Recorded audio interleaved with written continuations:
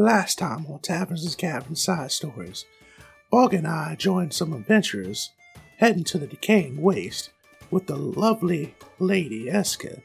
For a lot of gold, I might add. We had a lovely start to our adventure, got some tasty food, got to camp, until some adventurers disturbed my slumber. For that, they paid tasting justice. We finished the night giving Rashi some dragon thing, I don't know. My blade as well.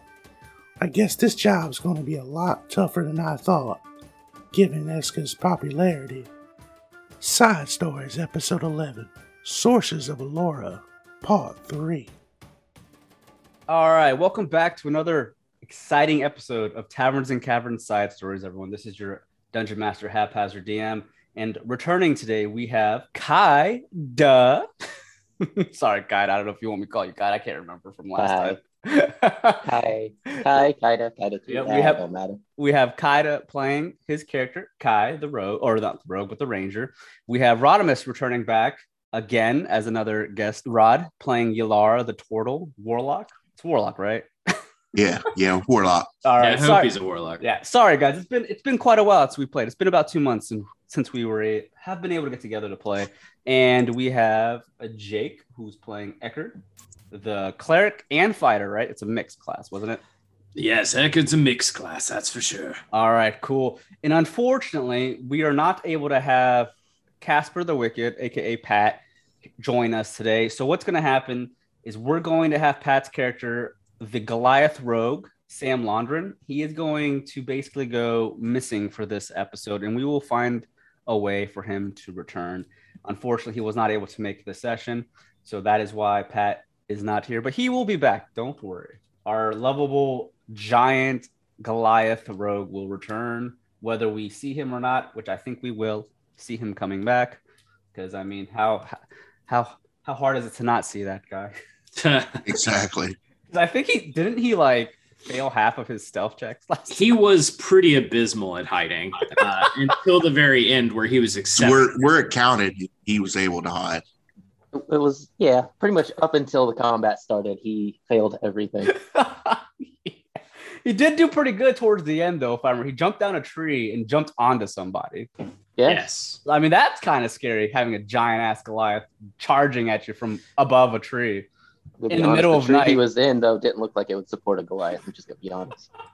Yes, there's a lie in there somewhere. We just haven't figured it out yet.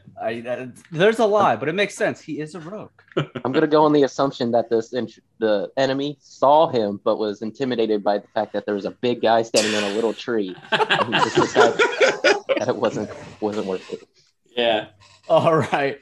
Well, if you all remember the last time, our party, they have gotten together to do an escort mission to escort an NPC by the name of Eska, who comes from the eastern lands of Ashai, and she is obviously trying to get to the Azurian Brotherhood stronghold, which is located all the way to the west of the continent in an area known as the Decaying Waste, which I know I briefly went over the Decaying Waste in the last episode, as well as the main episodes of Taverns and Caverns not too long ago.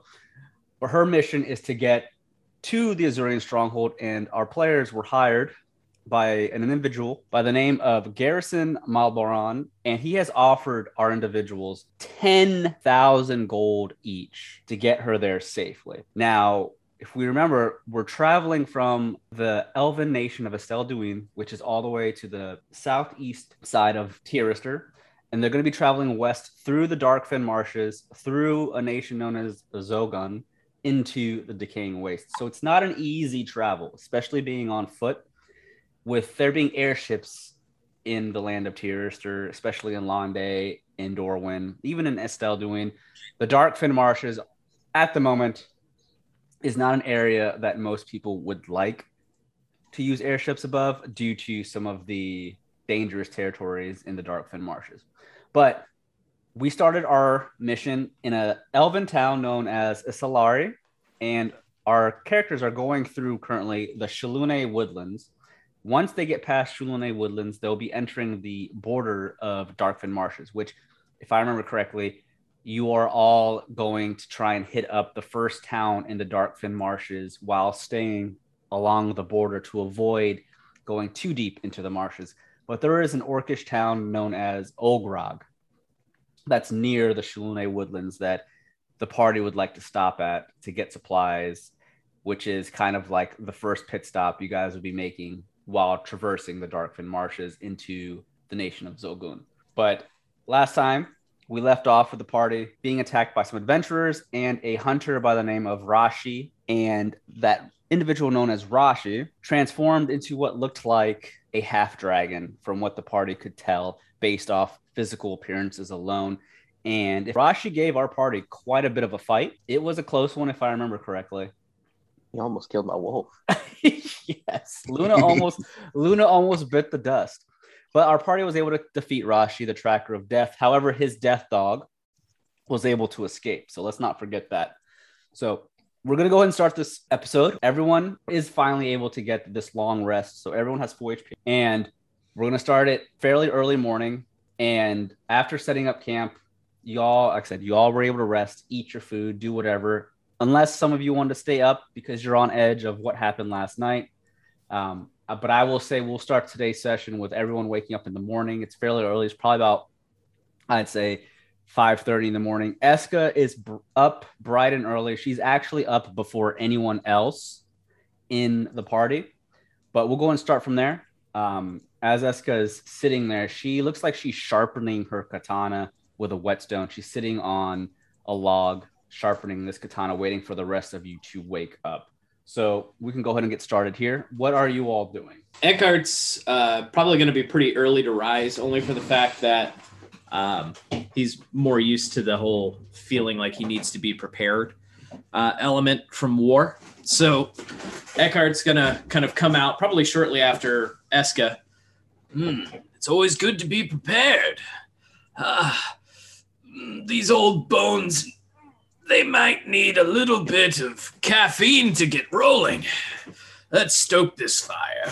And he kind of gets around the fireplace at that point, and you see he's kind of producing a little bit of heat, using some flint and tinder, and then maybe a little bit of word of radiance to help kind of bringing this up to a boil pretty quick. And he's making a pot of coffee.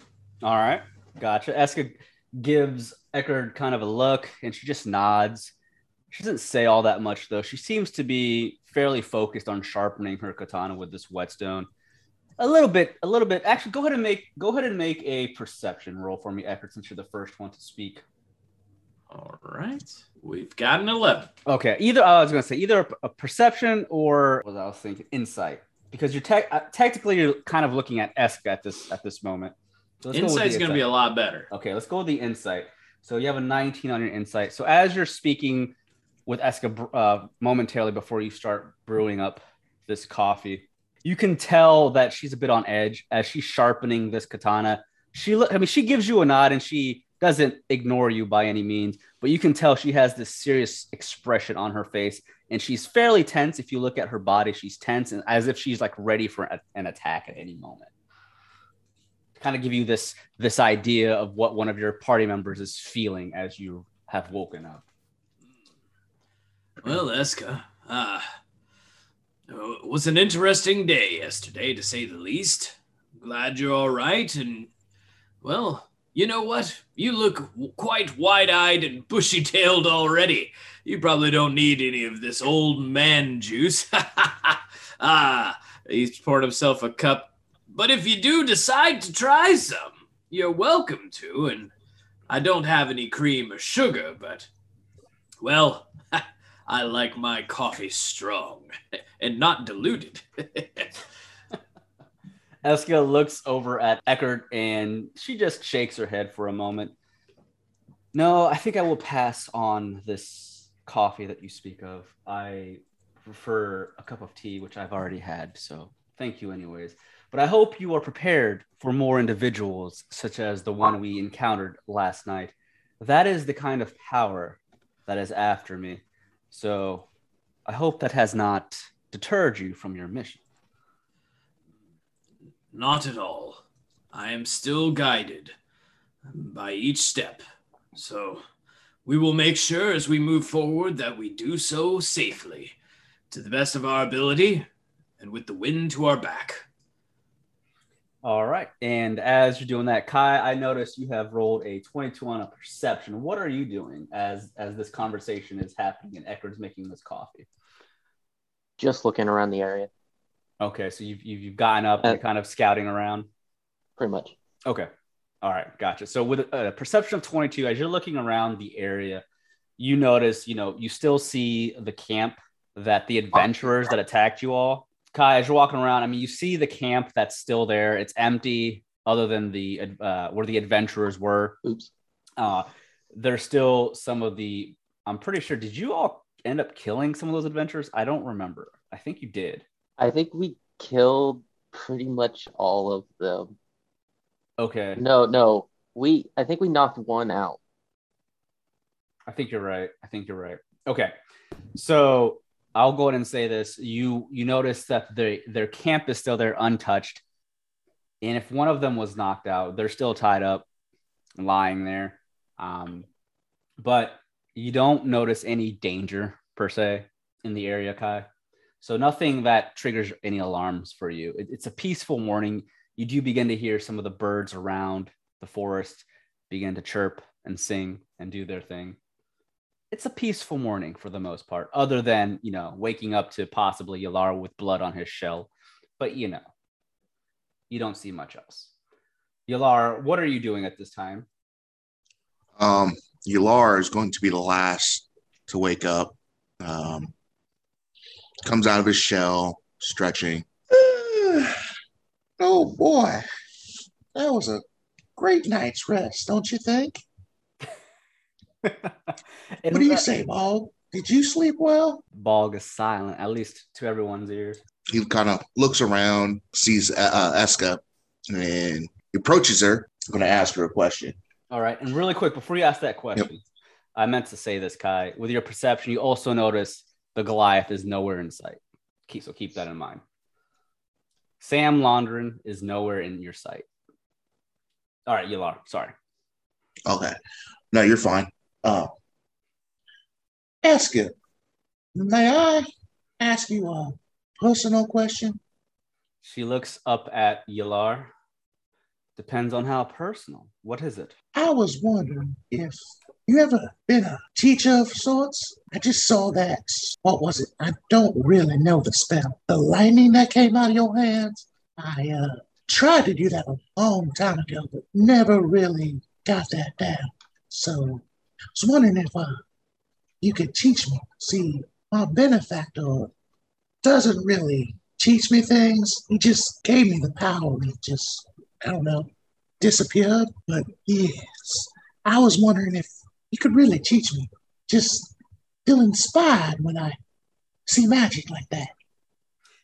She looks at Yalar and she holds a hand out as electricity begins to form in it. And as she does so, she shoots a bolt of lightning up into the air. Not enough to do any harm to anyone, but just a small bit. And she quickly closes her fist as the lightning vanishes. Oh, you're speaking of my witch bolt. This spell is called witch bolt. However, I've never truthfully have been an instructor of sorts. I guess you can say I have experience in teaching others. However, I do not think I can teach you, Yalar. I am what they call a sorcerer, of a shy. I am not one that just learns magic whenever I want. It is something that I was born with. So I can't necessarily explain how I do it. I just know.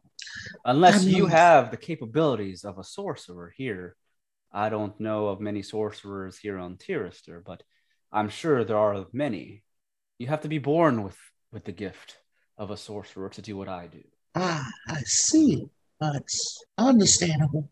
Just, I don't know. Maybe you could try. I mean, willing to give back the money if you would just try to teach me. Eska looks around. Well, tell you what. If you get me to the Azurian stronghold, I can attempt to teach you what I know. But I promise you it's most likely not going to work. If you're not a sorcerer with the blood running through you, it just doesn't happen like that. You might have better luck speaking to a wizard, someone that actually studies arcana and can learn it through spell books and whatnot. But I will promise to try and teach you if we get to Azure safe and sound. How does that sound, Yalar? Definitely like the sound of that. You are so kind. All people. I'm sorry, go ahead. You're fine. Are all people from a shy like you? She stops to think for a moment and she looks at Yalar. No, there are way worse people than me, Yalar. Ashai is a continent full of war, nothing like Tirister. Here in this land, it is peaceful. Now, I know the nations here may have their differences, but they all seem to coincide with one another for the most part, from what I've seen. Ashai is nothing like here.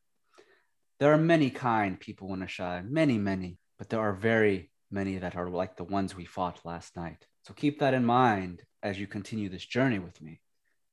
That was just a taste of the power from Ashai. Oh, well, duly noted. And I thank you. Thank you again.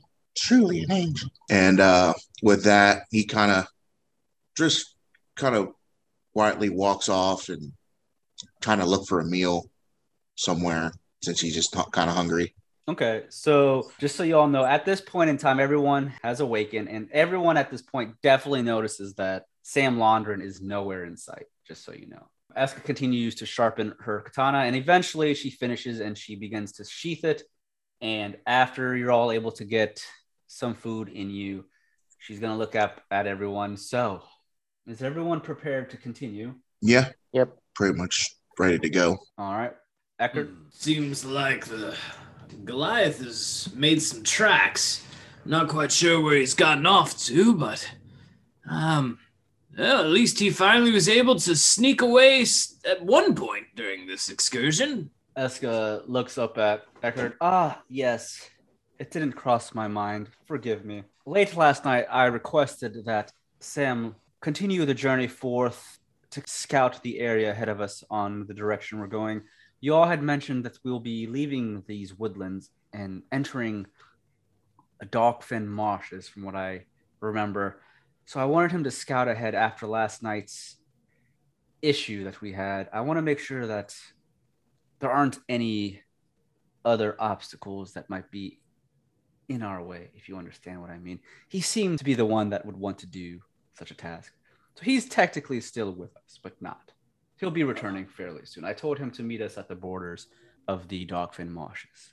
I'll never get how a Goliath sneaks around in such a way, but that is helpful to know. We're very close to the border between the countries at this point, and probably only a little bit further to get to Ogreg. So it's probably best to have a bit of a scout. Hopefully he doesn't run into any more of those dragon-faced fellows. And those dragon-faced fellows are exactly why I sent him. We don't want to run into anymore if we can help it. He seemed to be the one that'd be best at, scouting the areas and reporting back to us. So hopefully he can do his job, and hopefully he can earn the gold that has been offered to him with his skills. However, keep in mind that Rashi from last night, that was a mere foot soldier from the nation of Koldar in Ashai. These foot soldiers alone are dangerous. Imagine if they were to send a captain or someone of higher rank in their military. So keep your ears and eyes open, because this trip is not going to be easy. Well, that's why I have coffee, Eska. It's going to help me to keep all of those open. Hopefully that's the only thing that stays open. At this point, he just kind of starts pouring a couple of extra cups. Here you go, Kai. Yalar, do you like brew? Some coffee? Brew, you say? Yes, only the finest brew.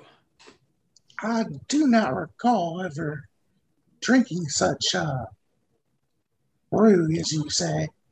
But I would definitely like to try some if you would like. It would be my pleasure. Also, making sure you're wide awake. You were quite hard to wake up the other day. And he's kind of starts pouring him a little bit of a bigger cup. He's using a flagon for him instead of like just a regular like coffee sized cup. Whole pitcher, bro. I have it. Drink up there, my turtle friend. Sadly, Bog probably won't like this. Bog doesn't really partake in such consumptions of the flesh. He is a rock. I mean, he is a bog. I can understand. He kind of just squints at him when he says that. Please, don't do that to Bog. But he takes the what did you call that? A flogger or flogger? Flogging. Flogget? Yeah, basically, think of it. It's like a pint-sized cup of coffee. Okay. Takes it. Takes a big gulp. Ooh, that is quite warm. He does drink it.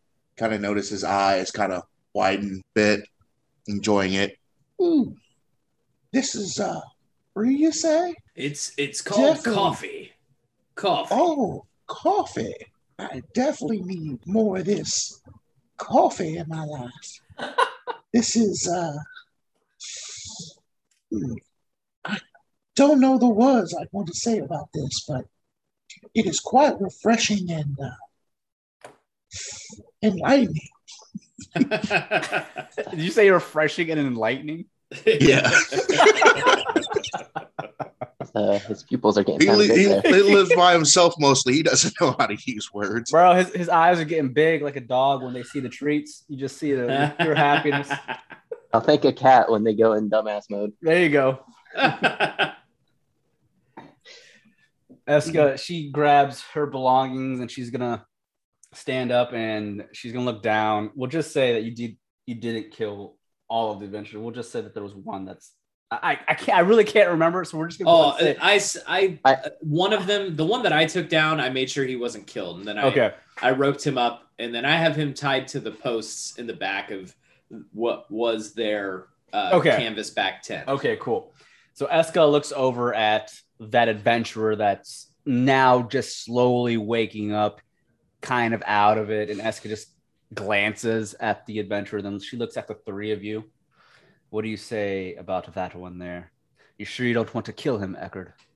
No. Leave him be. I've put a note on his chest talking about what he's done, and I've left my sigil on it. So you needn't worry about him. He's not hurting anyone, and, well, I've got him tied up quite well. He won't be going anywhere. I will say that is a rare thing to do. That is I am not used to taking or leaving prisoners lying there when they can speak of what we have done. This is rare for me to see. But this is not my land, so I will not question what you do here. Well, you're kind, and I appreciate you recognizing courtesy when it's being shown. If there's one thing I've learned in my many years is that it pays to be kind from time to time. So while he was probably trying to earn some coin, hopefully he'll use this as a good point of reference to be reformed. I see. Unfortunately, being kind from time to time is not a luxury we have in Ashai. Well, sadly, no matter where you go, there's always going to be those who wish to sow sorrow. Indeed. All right, then. Let us continue. And with that, she grabs her bag and she's going to continue walking down the main path. I remember you guys were following the main path for the most part.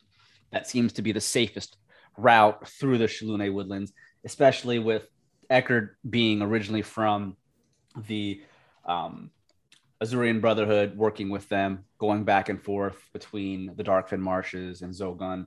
For the most part, all of your characters understand that following the main road in the Shalune Woodlands is most likely the safest route because many of the Estelduin elven soldiers, they do a lot of patrolling on the main roads. So people tend to stick to the main roads, knowing that the guards and the soldiers of Estel Duin, at least in the Shalune Woodlands, they patrol it, keep it safe for travelers and merchants. A lot of merchants will travel from the Darkfin Marshes into Estel Duin. There is a trade city in the Darkfin Marshes that is a neutral city. It's known as Zugra, and many people actually live there and do a lot of trading there. But it is definitely in the middle of the Darkfin Marshes, and the Darkfin Marshes obviously has many warring tribes of orcs, goblins, and whatnot, and other races. So your characters definitely know to stay on the main road if possible, unless you have to veer off. It is the safest bet for the most part. So as the party continues down the main road, you continue walking through the Shalune Woodlands, and we'll go ahead and say after a couple of hours, everyone go ahead and make me a perception check, please. All right, Eckerd with an 11. You have Yalar with a 19 and Kai with a 9. So Kai, will go ahead and say with a 9, that's under average. You don't necessarily hear this off in the distance nor see it. You're fairly worried, I would say, or you're focused on what's ahead of you, trying to make sure that nothing comes at you from the front. However, Yalar and Eckerd, in the distance behind you, Yalar, you being behind everyone, you definitely hear it. And as you look over your shoulder, you can see this coming as well. On the main road, Yalar and Eckerd, you hear people on horseback charging down the main road. And you also hear clanging of armor on top of the horseback. But Eckerd and Yalar, as you look back over your shoulders, you notice there is a small group of elven soldiers decked out in armor on top of horses riding towards the party. And Yalar and Eckerd, you also notice that there's a sigil or an emblem on them. They represent the Estel Duin, the nation of Estel Duin. So for the most part, that doesn't really throw off any particular red flags. Generally, the soldiers from Estel Duin are, they're neutral on travelers and things. They're not there to pick on any adventurers or travelers or anything like that.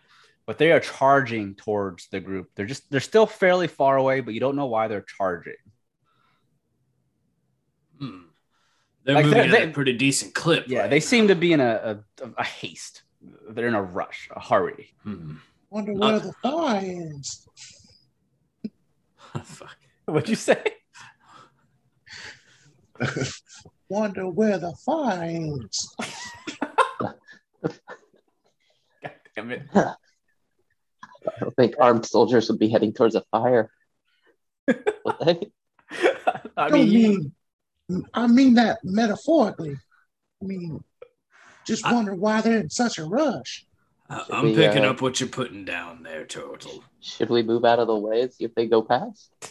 Eska looks back over her shoulder and she notices it as well. She steps to the side. Well, yeah, let us step out of the way. They seem to be in a hurry. I don't think they could be after us, but if they are, be prepared. I will fight soldiers from the nation of Estel Duin if I must.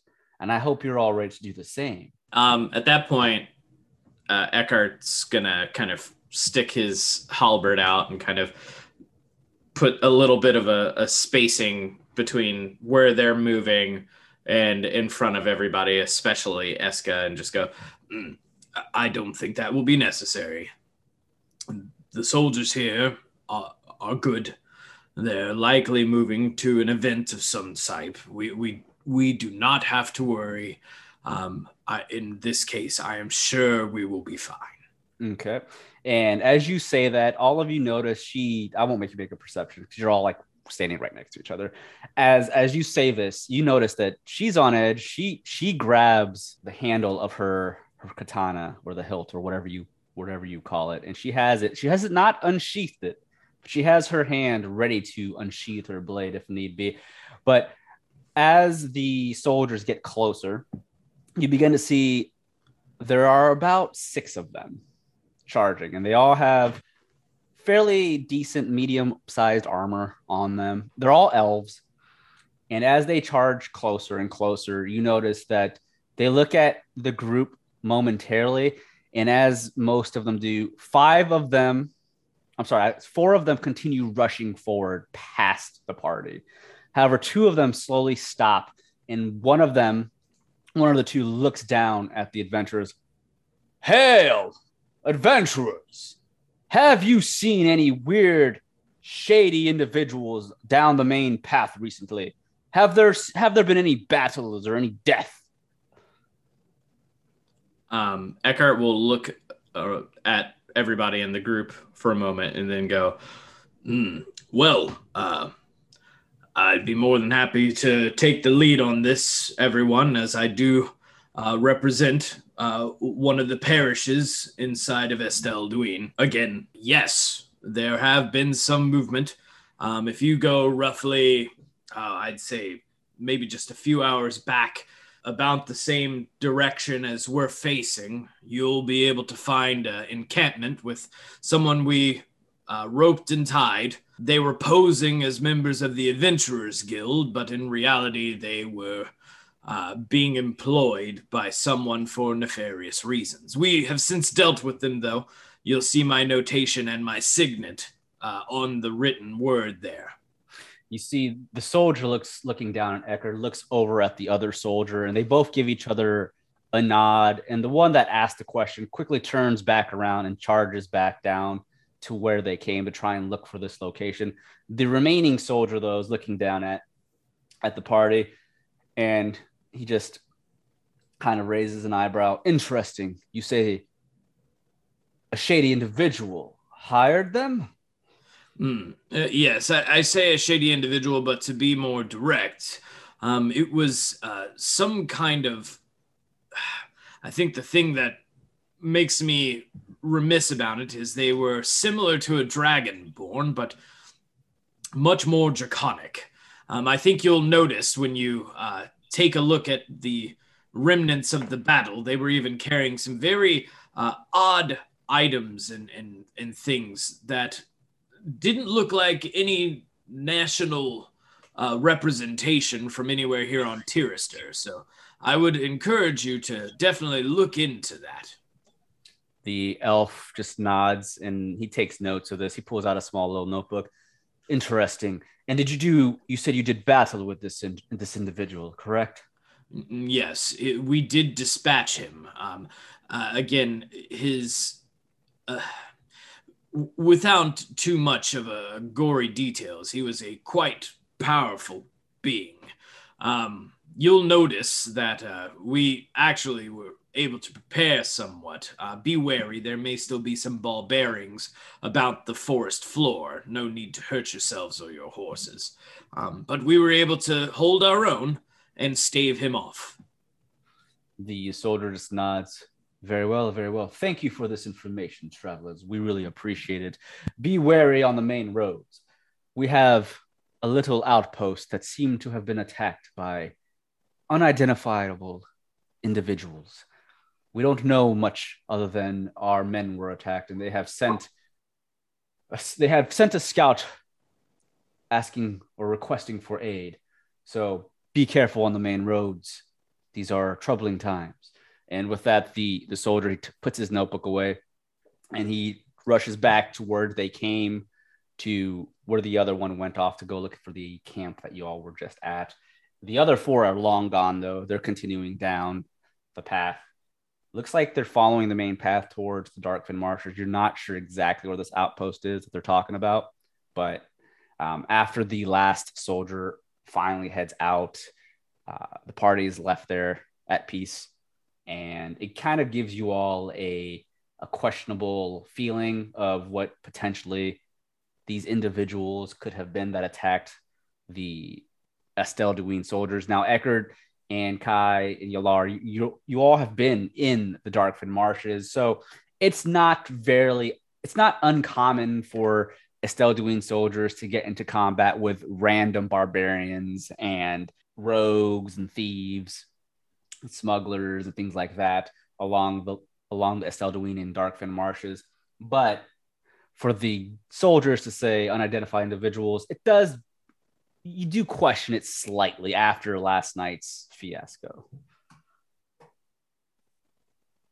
Eska, though, she's going to step back onto the main road And she just looks at the three of you.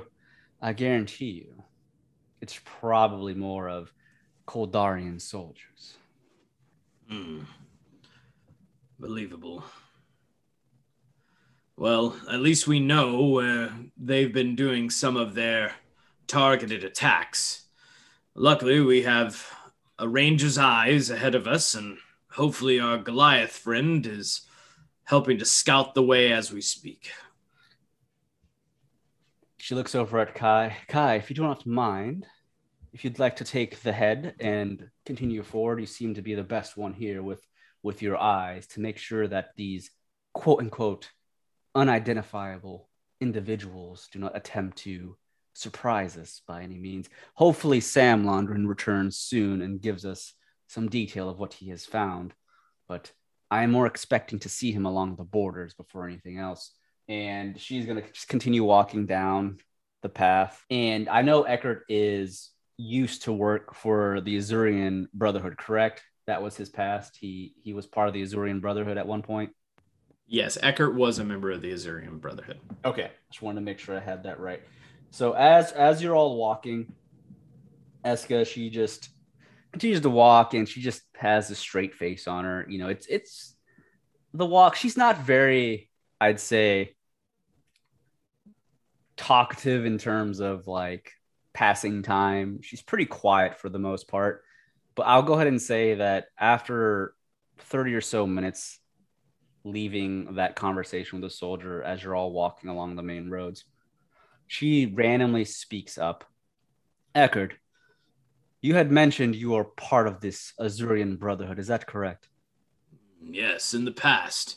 I was a member, granted my ability to join by some of the northern nations, but yes, I did fight alongside them there in the wastes. And she looks over at Yalar and Kai as well. She's going to ask the two of you, and how about the both of you?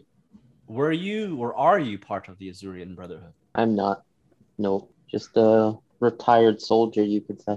And she looks at Yalar. And yourself, Yalar. Laura's twitching, and God, the coffee's really starting to really cough in. What'd you say? Oh, no, I kind of just live all by my lonesome. And it just kind of still a little twitchy, still a little bit. Might want to lower the dosage of the coffee for him next time. I guess I didn't think that deep into it, to be honest with you. Penella leads me to provide healing where is necessary. Some people just get a little bit too much of the good stuff. This is great stuff. Put some pep in your step there, Yalar. That's the fastest turtle I've seen in days. Tell me, do they have a tail? Misconception. Do they have turtles being slow? You know, it is a misconception. However, we do have a story in Ashai that a turtle defeated a hare in a race because the hare wanted to goof around too much. Is that a story here in Tyrrser as well? I don't think I've ever heard it. You learn something new every day. Turtles outrunning hares. Eska then looks at Eckert while you're all walking. She goes, very well, if you were originally from the Azurian Brotherhood, tell me, the Azurian Brotherhood, I've heard stories in Ashai that the Azurian Brotherhood stands rightfully against all evils that would potentially harm the world that we live in. Is this true? How true is it that the Azurian Brotherhood stand before all evils and keep all things, even from the outer realms, things that are not of this plane? Is it true that they fight such things? They absolutely do. Eska, I think it's important that you know the Asia Stronghold has held for many years against much of the evil that lies in the further south of the decaying wastes. In a joint maneuver alongside of the Ashelon Citadel, we made it a point to protect ourselves, as well as to learn a lot of the habits and approaches of not only the demons and devils, but also of many of the unspeakable horrors. The Asia Brotherhood know the way to handle otherworldly threats better than pretty much anywhere else, in my opinion, in Reverie. She gives a nod. This is interesting.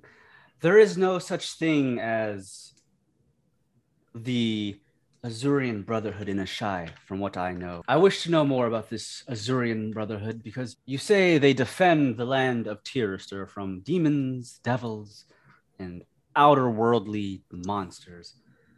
This decaying waste that we're going to, I don't know much of. I have heard through time that it used to be a thriving nation at one point in time. But why is it that the Azurian stronghold is only one stronghold? Is there not more all around Tirist? What a great question. So take it from me. I'm a retired member of the Brotherhood. It is a job that does not have a long shelf life, even for some of the longer living members and races that make up Tirister. It is a joint group representative of all the nations of Tirister. The Asia Brotherhood has made it a point to consistently waylay and hold back some of the hordes that would seek to move deeper into the nation. This makes for short military careers, either on a stretcher or never leaving in the first place. So, and this Azurian Brotherhood, they are not governed by any one nation. They are a combination or a neutral party. Is that correct? You would be correct. There are representations of all the countries. It makes them very unique. To some of the nations, it's considered the highest honor. To other nations, well, it's an easy way to get rid of some of the lower class, sadly. She nods for a moment. Interesting. So it would seem that the Azurian Brotherhood are destined to fight the evils of all of Reverie when possible. However, interesting. She looks at the party. The decaying wastes here. You say demons and devils. Are they like soldiers of possibly gods here? I don't know much about the gods here on Tyrus, or what kind of evil gods you may have. Is that even a thing here? There are. This might even be information for everyone here, to be honest with you. As a part of the joint approach, we work alongside of the Defender's Keep and the Ashelon Citadel. They've made it a point to set up base because there have been things that have made approaches, for lack of a better term, from the decaying waste much further south into areas that have largely been undiscovered. But from what we've been able to see, there have been some forces that seem to be much more militaristic that have attempted to come through. Others have not been. Others have just been horrors that you wish that you could close your eyes and wake up from. What I will tell you, in my experience, is the amount of interaction varies. And as for what that is sparking their ability to move towards the boundary lines of the decaying waste to the other nations is largely unknown. But it is something where all nations, again, have made it a point to station themselves, place armistices for any type of issues they may have for border disputes, and realize that this is potentially the biggest threat to the nation. She nods after listening, and her ears somewhat perk slightly, even though she's a human. She has normal human ears, but they perk slightly at the term when you say militaristic approaches. She seems to catch on to that, and she looks at Eckert. Militaristic approaches. That is good to know. This sounds like a very dangerous place we're going, but it must be something we have to get to. And she's going to pause for a moment, and then she's going to say, after pausing, there is something that really must reach the Azurian Brotherhood's word. Eckerd and Yalar, or Kai, even Sam. I have offered it to Sam as well. He knows. I spoke with him last night, but I want to speak with the three of you. If I do not make it to the decaying waste, to this Azurian Brotherhood, there is something that must make it there. If I am to fall during this travel, I have given your, whatever you would call him, your boss or the person that hired, the man that hired you, Garrison, I have promised I would give an additional amount of gold if I am to fall in combat. And this extra gold would go to you all if you will continue to give a message to the Azurian Brotherhood. And she slowly pulls out of her bag this tied up scroll, and it looks of old parchment paper, but it is tied and looks like it has a seal on it. And she holds it up. This document here, this parchment, holds a letter, a message that must reach the Azurian Brotherhood. If I am to fall, promise me you will have more gold in it to deliver this letter to the Azurian Brotherhood. Understood.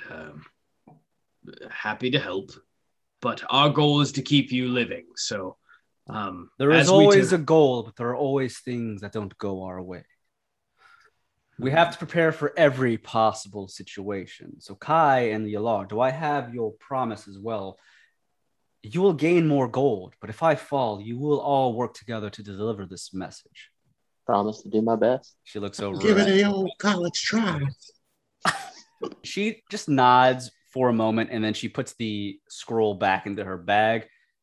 I mean this in utmost urgency. This is something that must reach the ears and the eyes of the Azurian Brotherhood. I have mentioned I have not seen any such faction in Asshai, and I believe this would be information that they would love to know. I'll tell you this, and I'm only telling you this because for now we are partners and we have to watch each other's backs on this journey. But where I come from a nation known as Aloria. I do not come from Koldar. But the nation of Aloria was once a thriving, beautiful country, but it was devastated once it was attacked by the bordering nation of Koldar. You have what you call gods and goddesses here on Tyrster, from what I understand. I don't know much about your gods. I do know much about dragons, per se. But back in Asshai, what we call, I guess what you would call God, we have the Omni Kami, the great animal spirits that protect the lands of Asshai. They are what keep nature and balance all in check. Koldar, though, is led by an emperor, one that calls himself Emperor Baal. Now, I don't know what kind of magic, what kind of technology you may have here in Tyrster, but what we fought last night, as I mentioned, was a mere foot soldier. The nation of Koldar, they have found ways through dark magic to infuse the powers and abilities of demons, monsters, whatever you want to call it, into their soldiers to give them incredible strength, incredible speed, powers that normally only creatures would have and not a mere mortal. What you saw last night was a half dragon. Yes, Koldar has found ways to fuse soldiers with the blood of dragons. It's not the perfect fuse. However, it is powerful enough, as you noticed. Last night's mere foot soldier was enough to make us all sweat, to make us all bleed. That is the kind of war I speak of when I'm talking about Asshai. Koldar is a nation that is bent on conquering all of Asshai. Emperor Baal is one that sees nothing but conquering and owning everything that he sees before him. This is something I do not understand, never will, but I don't know if his eyes are going to be set on any other lands once he controls all of Asshai. So this is something I think Tyrster should be made aware of. However, what I bring to the Azurian Brotherhood, I think will be of interest. Mixing the blood of monsters and demons with normal mortals is not something that should be, that's dark magic. It should never be allowed. And she's going to look. The Omni Kami, they're like your gods, the great spirits. We have plenty of them alongside of our forces. The Omni Kami see what Koldar is doing, and they have deemed it abysmal, forbidden. There are rumors that one of the Omni Kami, Tioga, the great turtle spirit, I think, and correct me if I'm wrong, here in Tyrster, there are rare creatures in the oceans known as dragon turtles, very giant turtles in the waters. Is that what they're called here? I've heard legends of dragon turtles, but I've never seen one. It's mythology, but there's potential. We do live in quite the fantastical world. Well, let me be the first to tell you, Eckert, that the dragon turtles do exist. And I see Rodimus made a history check. Or are you trying to see if you understand or know of dragon turtles? Yeah, that's what I was trying to do. He doesn't.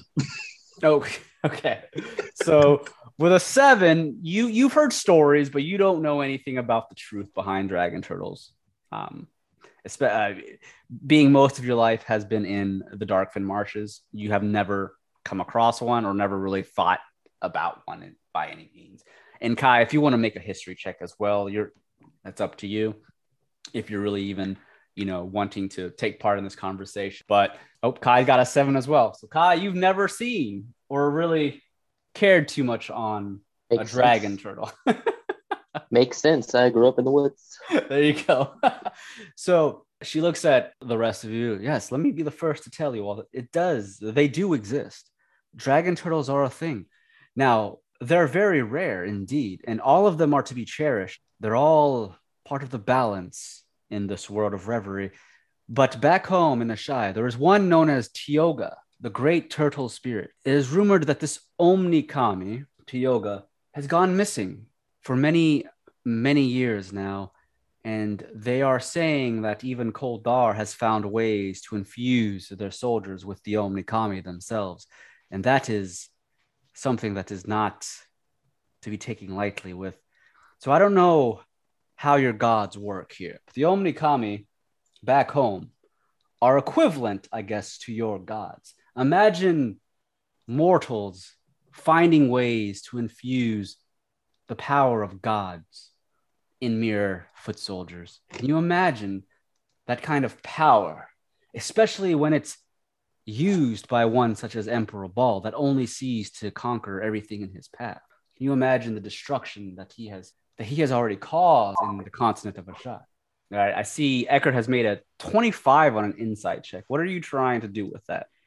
So it's kind of a several pronged approach with this one. So the first element of this is he's trying to make sure what he's picking up from Eska is 100% legitimate, because this is a serious threat, and he wants to make sure that this isn't, masked in any type of like secrecy that, is she really pouring out her heart kind of point and making clear her estimate. And then the second element of this insight is him kind of trying to draw the conclusion of that kind of literally capturing a god and using its essence to empower mortals it's a challenge for him to be able to intake that just based off of his own personal belief in Penella. So. Right.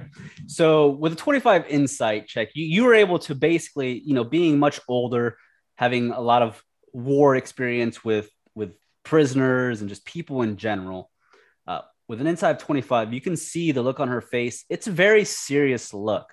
Eska isn't normally the kind to show like much expression in the way she speaks based off her past, but you get this slight change in her tone that she normally hasn't spoken with, at least in the past day or so of you traveling with her. So you do pick up on a slightly more serious tone behind her voice. You have a general feeling that she's, for the most part, not joking about the type of power or the type of war that's going on back home. Now, in terms of a god actually being taken, she did mention it was a rumor, but it seems that she believes this rumor from what you can tell. You don't necessarily get any vibes of her lying or even escalating or I guess over exaggerating. She seems to believe it from what you can see in her expression and her tone of voice. Then at that point, Eckert is going to kind of move from maybe his warmer kind of looks that he has to a much more serious. Then we're going to the right place. We need to make quick speed on our journey. Less stops are better. And we need to keep our heads low, and we need to use tree cover. And she looks at you. You now understand the urgency of this quest. This letter, or myself, we have to reach the Azurian brother. This is why I mentioned this travel would be dangerous. I'm only telling you some of the details now. I'm not telling you everything, but these minor details, these small details that I'm telling you now, you've seen it already. We fought a half dragon last night. Our quest here, our adventure is going to get far more dangerous if we allow them to reach us even more than we did before. This is not going to be easy. This is why I'm telling you now, because I know you're not forced to be here. You're doing it for the money. So I'm giving you another option, Yalar and Kai. There's going to be a lot more challenging events ahead of us. I can foresee it. So if you wish to leave now in safety of your own lives, I will not blame you. But I am not going to travel with people here that don't have a decision amongst themselves. I want you all to make this decision on your own. Do you understand me? Yalar is going to speak up. Oh, I understand quite well. I actually kind of lied and said it was about the money. Just thought that, that was the right thing to say. But Bog kind of led me here. Just told me, go ahead and take it. You'll think it'll be the right thing to do. So I'm here to stay. She looks at Bog and then she looks up at Yalar. Well, it seems like Bog is on the right side of this potential war. It's good to have you here, Bog and Yalar. And she looks over at Kai. And how about yourself, Kai? You seem to be a younger soldier that you have a lot of life and years ahead of you. Are you sure you wish to partake this messy adventure? Yeah, I chose what I chose. That's how it is. Eckhart is going to kind of peer over to Kai. Younger, huh? You can never tell with elves. Young for elf, I guess. Old ass man. I am only 128. Thank you very much. More than twice my age. All right. So after she kind of explains this seriousness of what's going on in the lands of her continent of Ashai, Eckhart, you definitely being with the Azurian Brotherhood at some point in time, this would definitely be something, like you said, that would catch your attention and make you want to get to the Azurian Brotherhood fairly quickly. And for the most part, I mean, if you all want to make history checks on, I believe you guys did before on anything of Ashai, most of you probably wouldn't even know who Emperor Ball is or much of the information that goes on in Ashai. It is another continent that's pretty far off that many people don't travel to here in Tyrster. But if you want to make history checks to see if you even understand anything she's saying, by all means you can. Oh, no, I definitely do. Yalar wouldn't know. Okay. All right. So, Eckhart, you rolling a history check with an 18. So, with an 18, I'll say you have to have a really high history to even know much of what's going on in the Ashai. But with an 18, which makes sense, with an 18, you being part of the Azurian Brotherhood, I would say that because of your past and your history with the Brotherhood, you have heard, some stories of Ashai. You do know that Ashai is a continent filled with war. The nation of Koldar does ring a bell in your head. The title Koldar does ring a bell. The name Emperor Ball, it doesn't mean all that much to you, but you have heard of that name at some time in your life. You don't know much about the Emperor or what he is or what he does, but for the most part, your general knowledge of Ashai it's basically always been at war for many, many years, with Koldar being technically, quote unquote, I guess you'd want to say, the antagonists of the continent. All the other nations have kind of brought themselves into like a unified alliance to try and fight back this Koldar, but it's been a constant war. And you have heard of the Omni Kami. They are basically like the gods of Ashai, to what your understanding is. You don't know much else other than that, though. Well, what little I know of Ashai, I can simply say this. It doesn't sound like things are going overly well there. So I'm glad you were able to bring this to our knowledge, and hopefully we can be of assistance. She nods. Well, if I have all of your words that you would deliver this letter if I am to fall, then I can at least continue this quest with a bit more ease within myself. Now, you're all soldiers in some way, shape, or form. Kai, you said you used to be a soldier. Is that correct? Yeah. I used to be a soldier as well. And she looks down at her hands and she just holds them up while she's walking. I was a soldier for the nation of Koldar at one point. You may question my methods. I am not evil, if that is what you're wondering. I will kill without second thought, but that's because that is how I was raised in Ashai. If you were to live in Ashai, depending on what country and where you lived, it hardens you. The prisoner that we left back there that you tied up, Eckert, that would have been a person that would have been dead after you knocked him out. He would have been dead during the battle. Prisoners is not something that's very common in Ashai. Yes, I have killed very many. My methods can be seen as vile, but you have to do what you have to do to live. And yes, I was a soldier of Koldar, so what I'm telling you, I know a little bit of their secrets, but not, I guess, all of it, which is probably why they're attempting to stop me from getting to the Azurian Brotherhood. I'm telling you this because you have to understand why I'm doing what I'm doing. So, I am not an enemy here. I am just attempting to warn the people here of Tears of what might potentially come of this great continent if the Emperor gets bored with the rest of the nations in Ashai and wants to reach out further. So, now that you know more about me, let's continue onward. And she just begins to walk a little bit faster, wanting to get to Ogrog, the town that you're making your way.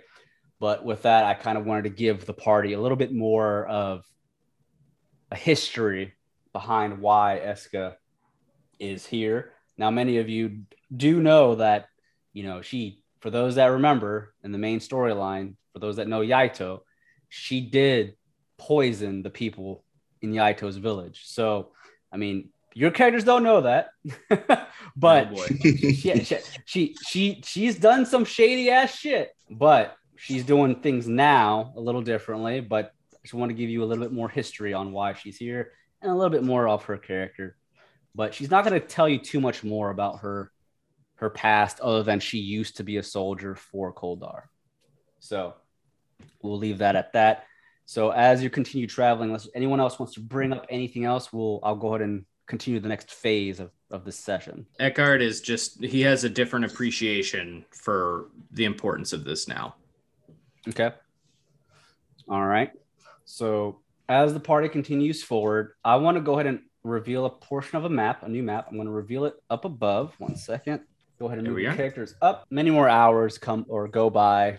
And as we said, you're very close to the edge of the Shalune Woodlands. Normally, we could spend sessions upon sessions in the Shalune Woodlands, but for side story purposes, we're going to speed things up a bit as far as the traveling goes.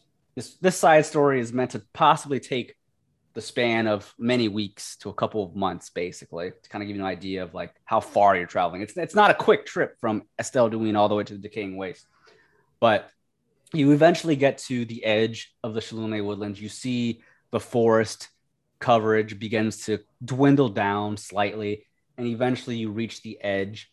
And as you reach the edge, the territory, or the terrain, I should say, not the territory, the terrain before you instantly begins to change into swampy like grass, and you begin to see swampy water and whatnot. You, at this point, know that you're reaching into the Darkfin Marshes now. But as you begin to enter the Darkfin Marshes, there's still very many trees. It's still marshland, but it's a lot more wet and swampy, obviously.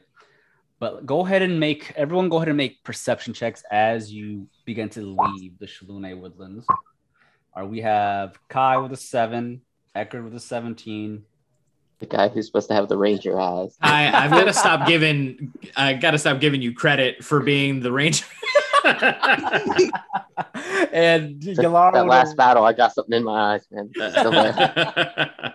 So now that you have entered the Darkfen Marshes, with the perceptions you have, Kai, you still don't see all much. I'm going to say with a 7, you do see what's close to you, but the other two see more in the distance. Eckerd, you're going to be the only one that sees the furthest because you have a 17. Don't sugarcoat it. Kai didn't see nothing. He's blind. You're going to see something, but you ain't going to see everything. So as you guys enter the swampland territory, there is a bridge off in the distance following the main path. You have to cross the bridge. There is a swampy like river that's basically blocking your path other than that bridge. Eckerd, in the distance, you see, as well as Yalar, you see there are several bodies scattered along the ground before you.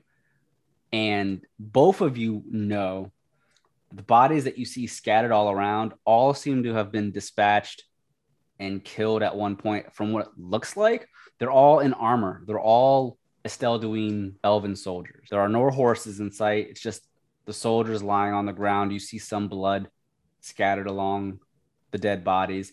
Kai with a 7, you don't necessarily spot that right away, but you do almost trip on the arm of a dead soldier that's kind of buried under some bushes. Nice.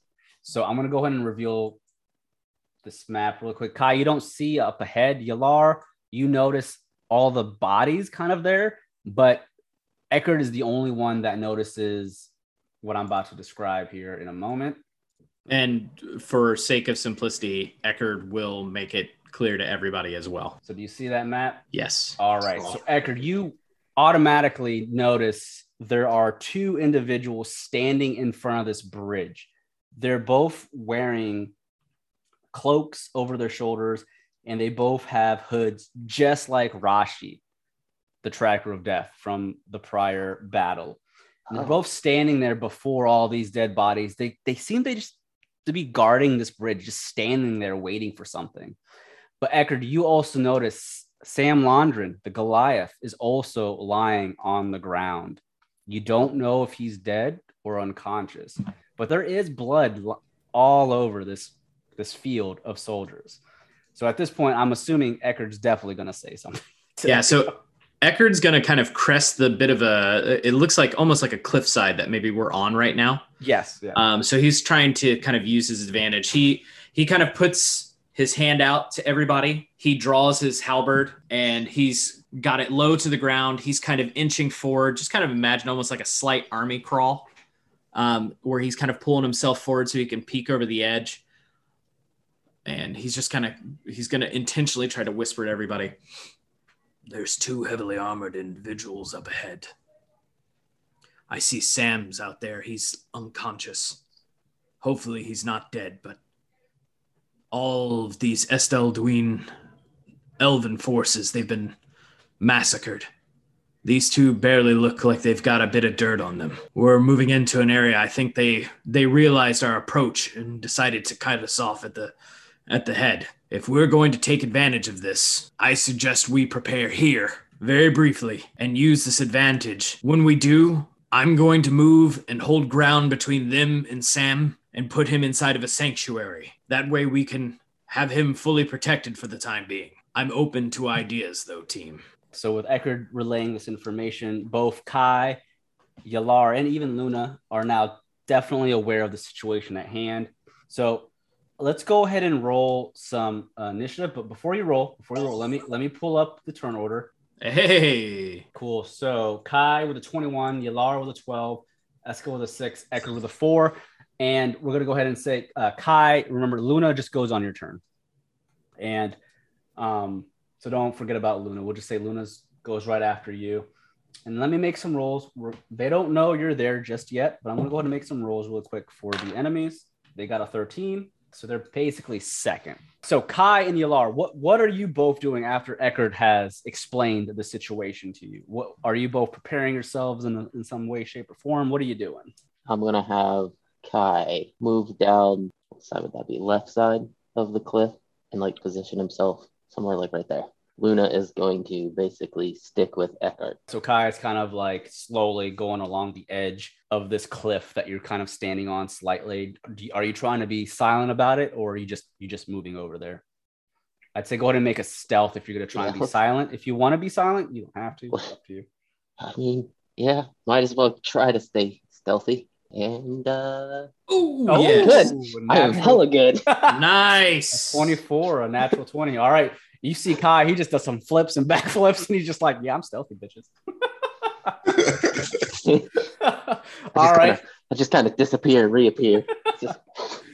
Yalar, what are you doing at this point in time? Are you going to position yourself in any way, or are you going to pull out Bog? What are you doing? Going to kind of stay where he's at.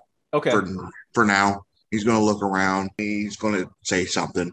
Yeah. All these bodies around here is just messing up my homeland. Just littering. It's a damn shame. And basically, he's just going to stay with the group right now. All right. That's the only thing he took out of it. Eska, she draws her katana, and she's holding it with one hand, and you can see that her other hand begins to crackle slightly, and you get a sense of arcana begins to form in one of her hands, and she just narrows her eyes and she stares directly at the path, and she notices the two individuals standing there that Eckhart pointed out. She quickly recognizes the two as Koldarian soldiers as well, and she looks at the rest of you. There's no doubt about it.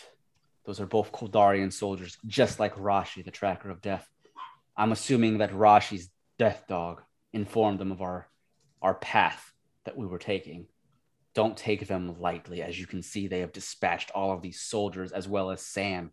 I pray that Sam is safe, but we won't know until we get closer. There's no way they're going to allow us to pass. We're going to have to fight this.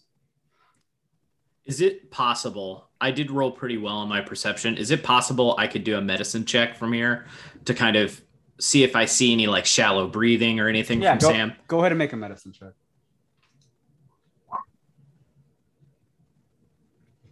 15. All right, 15. So you're not too far off, but you did get a really good perception. So as you're looking over at Sam, you can see Sam does have some odd injuries on him. He has a few cuts. He's bleeding out, but you also notice something with your medicine check. You notice that Sam's hands up to his elbows have been petrified. And you can see the petrification is slowly moving up his arms, but at a very slow pace. But you do notice that he has his eyes closed. He's slightly looking towards the party with how he's laying, but his chest, with a 15, it's very tiny, but you do notice some breathing in him. Eckhart is just going to kind of remark out to Eska and Yalar. Then it seems like these two are prepared to be able to do battle with us. So if we're going to prepare ourselves as well, we need to have a game plan. Kai's got a good height advantage. I don't think anybody could have picked up. He moves as silent as the wind. Perhaps maybe we could make a wedge formation to where if we use our speed, we might be able to close in on Sam quickly. I can get him in a sanctuary. And before we move in, I can put a bless on us. Call on Penella to grant us safety. Eska just nods. Sounds like a good idea to me. Now remember, gentlemen, they're here to kill. I advise that you fight, prepared to fight for your lives, kill if necessary. I should have casted Ensnaring Strike. Oh, I mean, you still can. You have the drop. They don't know you're there just yet. Yeah, we're in a good position right now. Yes. You do have top priority. So any drawing of attention up to you will probably help us to just close our distance that much easier. And remember, so everyone has made their initiative roll. So everyone, we go Kai, it's 21. The enemies have a 13. Yalar's 12. Eska's a 6. Eckhard's a 4. However, these two currently don't know that you're there. So you have one round that you all get to act before they get to act. Does that make sense? Yeah. Kai, you are up first. You said you're going to cast Ensnaring Strike on yourself? Yes. Okay. You cast Ensnaring Strike. So what happens is basically if you attack something, it will have to make a strength saving throw or be restrained by basically magical vines. So you're basically attacking with an arrow or a blade or whatever weapon you use. And vines will come out and restrain them if they fail their strength saving throw. So Kai, you're kind of hidden up on the cliff You cast this ensnaring strike on yourself. What are you doing now? Are you going to aim and attack right away, or are you going to hold? What are you doing? I think I will fire at, see if I can hit this guy. Wazir. All right. So both of these individuals, they're just standing right next to each other, looking around, and go ahead. You can shoot for the guy on your left. Nice. 23 will hit. And because the 23 hits, go ahead and click on the text longbow under the 23 and it'll roll the damage for you. Nice. So you're able to pierce this individual for 9 points of damage. Now they have to make a strength saving throw. So as Kai shoots his arrow from his bow for 9 damage, you see your arrow pierces the man on the left. And as it pierces him, he kind of moves to the side, holding onto his arm where the arrow pierced him. And as the arrow pierces him, these magical vines spring forth from the arrow and they begin to wrap around this individual. And as they begin to do so, he reaches all around him to try and rip off these magical vines. I rolled pretty shitty. I got a 3. Hey. So you see these vines, they quickly burst all around this individual. And basically, he is now technically restrained. So basically, he's going to have to take 1d6 piercing damage at the start of each of his turn. And he becomes restrained. So basically, a creature restrained by the vines or one that can touch the creature can use its action to make a strength check to try and free it. On a success, the target is free. So he's going to basically have to attempt to free himself before he can attack you guys or do anything like that. So nice. Good. That was a good first move, Kai. Do you have Luna do anything at this point, or do you make any movements? Are you going to stay where you're at? I have Luna sticking with Eckhart, so I guess if he moves, she'll follow for her action. Okay, no, that's perfectly fine. That's an order you can give it, so that works. All right, so Yalar, you would be next because you have the first round. Even though enemies have a 13, they don't go to the next round. Okay. I guess I would ask Eckhart if I should attack or not. Kind of looking at him for advice of what I should do for now. So he's looking to me for advice? Yeah. Should I attack or should I? I don't know what to do. Well, here's what I'll tell you. I think we have the advantage right now. Obviously, this is all occurring during the same time that Kai would be pulling his bowstring. Correct. He'll just say to Yalar, what I can do is I'll make the beeline down to where Sam is. Luna looks like she'll be sticking close to me, so I can transpose myself between them and Sam. If you want to release your volley, as long as I am, and I'm just going to draw, I'm drawing my 30 feet expectation. Mm-hmm. What he's saying is, as long as you're within my cascade of radiance for the bless, you should be fine. And Yalar, you can also hold on your turn to wait for Eckhart to do something too. You don't have to go right away. Yeah. You got it. For now, I might end up moving maybe about here, and I'll hold. Okay. Go ahead and move. So Yalar moves forward. After Yalar would be Eska. So Eska is going to make a movement. She has her katana drawn, and she's going to rush forward. And she quickly holds out her hand. With her hand, she begins to summon magic. And she instantly is going to shoot out one of her stronger spells. She has no time to play around. And she is going to cast Scorching Ray. Oh. She rolls a 14, and she's aiming at the guy on the right. Basically, that is not constrained. The Scorching Ray, there's 3. So I have to roll 2 more times. 26 and a 16. Okay. So 14, 26, 16. She shoots out 3 Scorching Rays that flame towards the man on the right. First Scorching Ray, as you see this fiery bolt or this fiery ray charge forth towards the man on the right, the man on the right quickly, after he notices that his friend has been magically constrained, he randomly just shoots out this bolt of lightning from his mouth. As that bolt of lightning hits the first ray, the ray disperses, but the other 2 rays are able to hit this individual to do damage. So 9 for the first, 7. So 16 total damage on the man on the right. You see nice. 2 of these rays hit this man. And as it does, the robes burn off, and you can see that he has this armor that looks exactly like Rashi's from the previous battle. And he just growls out in anger, looking up at Eska, and the party. And as he does so, he goes, we've been waiting. There is no escaping this time.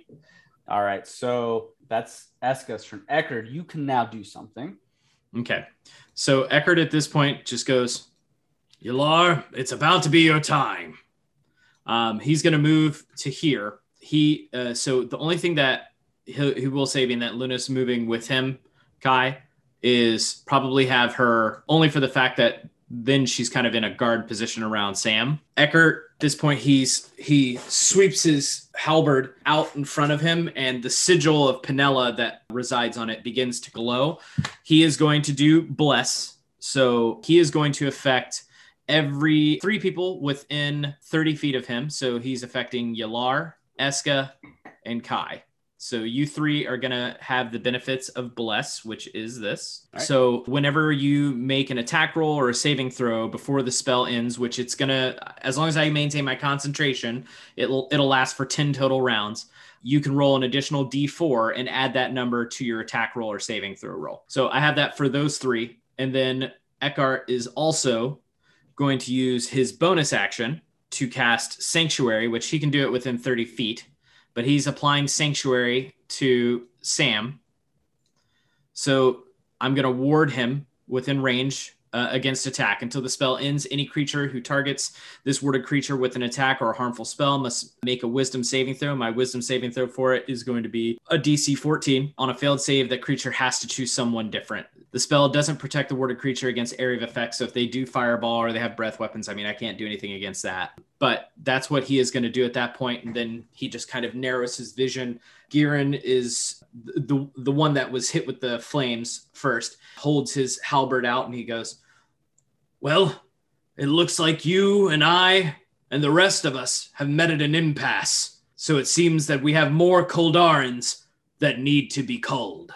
And with that, that'll be his turn. All right, cool. So I have placed little blue circles on Eska, Kai, and Yalar. That's to remind you guys that you have Bless. So don't forget you have Bless if you want to use it. You don't have to use it right away.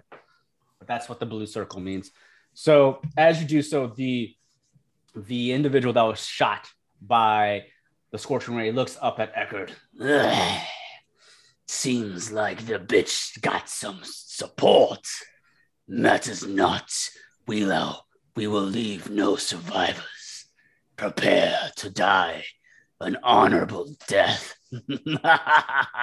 That then, Yalar, if you want to take an action now, this would be the time to do it before the next round. Okay, I will cast Witch Bolt at 2nd level. Ooh. Oh. Who are you attacking with that? I was going to attack the one. So the one that's constricted right now, his name is Bazir, and the one that's talking shit right now is Giran. Okay. He's going to attempt to fire a Witch Bolt. Do not call my teacher a bitch. You shall pay. And he tries to attempt to fire a Witch Bolt. So with your Witch Bolt, you have a 7. As you do so, the electricity from your Witch Bolt charges forth towards Giran. You notice this is the one that shot out lightning from its mouth. He quickly turns and looks at Yalar. And as he does so, he opens his mouth. And as the lightning strikes his face, it seems as if he eats the lightning. He begins to chew it. Lightning, huh? You chose the wrong element. I breathe and eat lightning.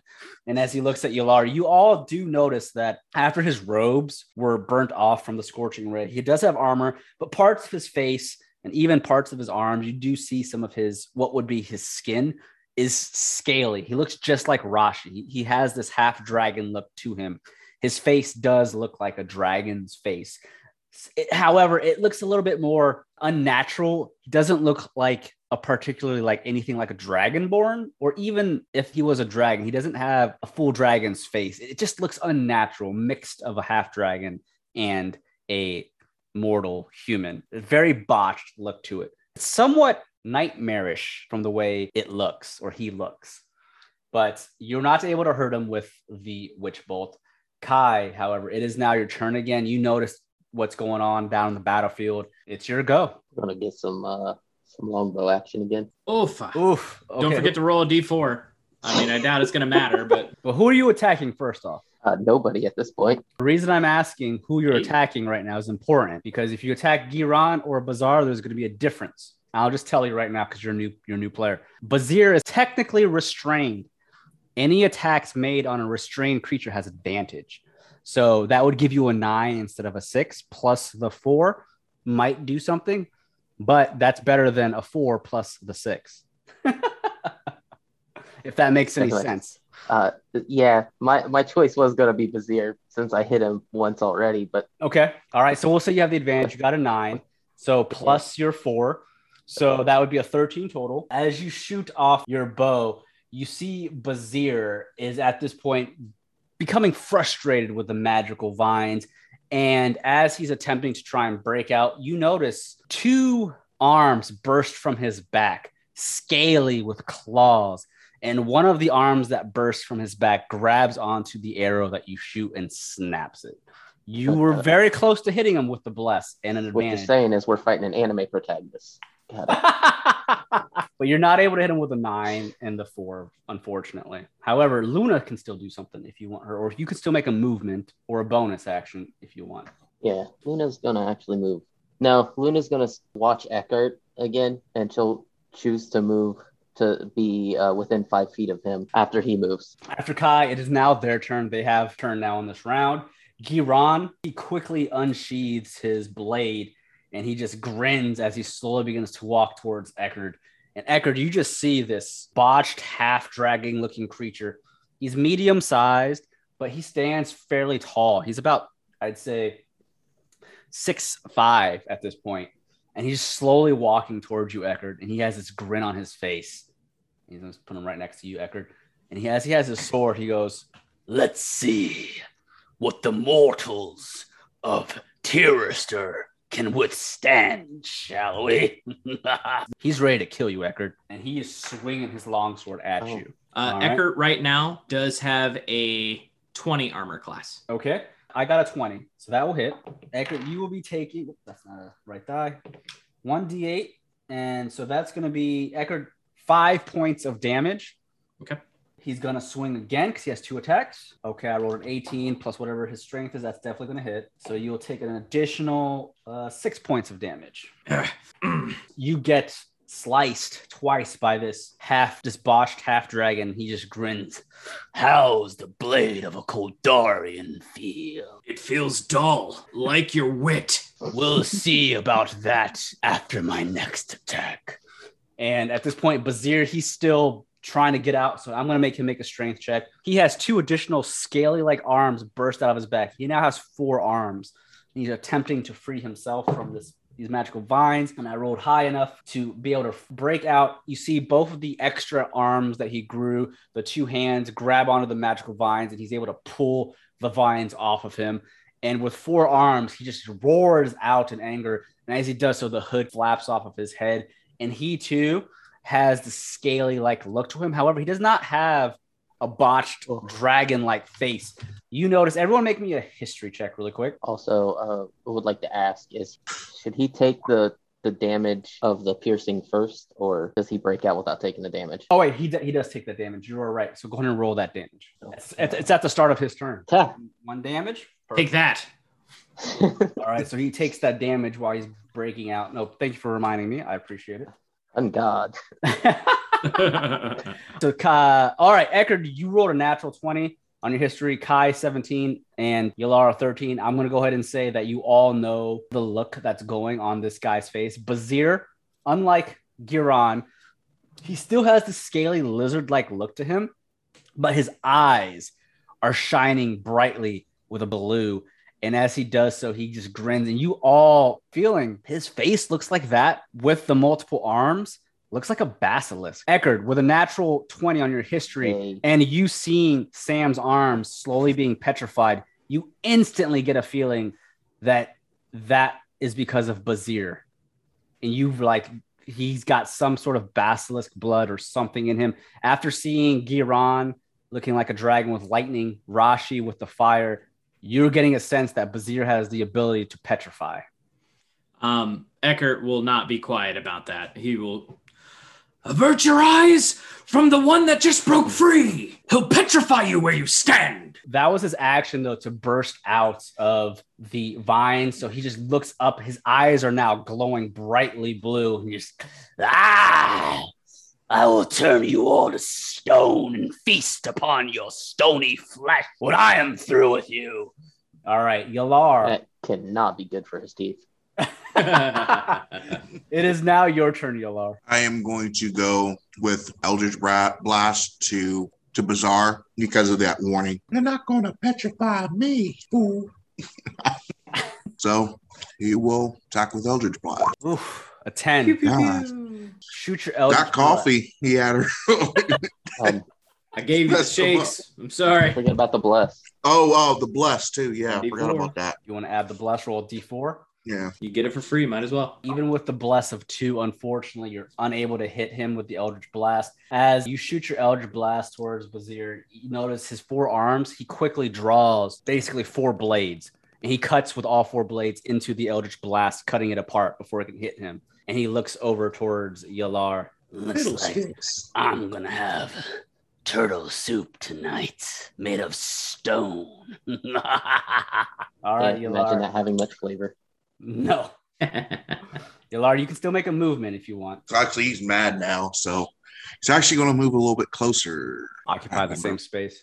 What was my movement speed? I believe it's 30. 30. Yeah, I'm going to move right there. Oh man, the balls. Yeah, Oh, he did call his teacher a he's bitch. mad. That's especially after he said he's going to have turtle soup. I guess no, that was After that, he's going to look at him and tell him, Come and get it, big boy.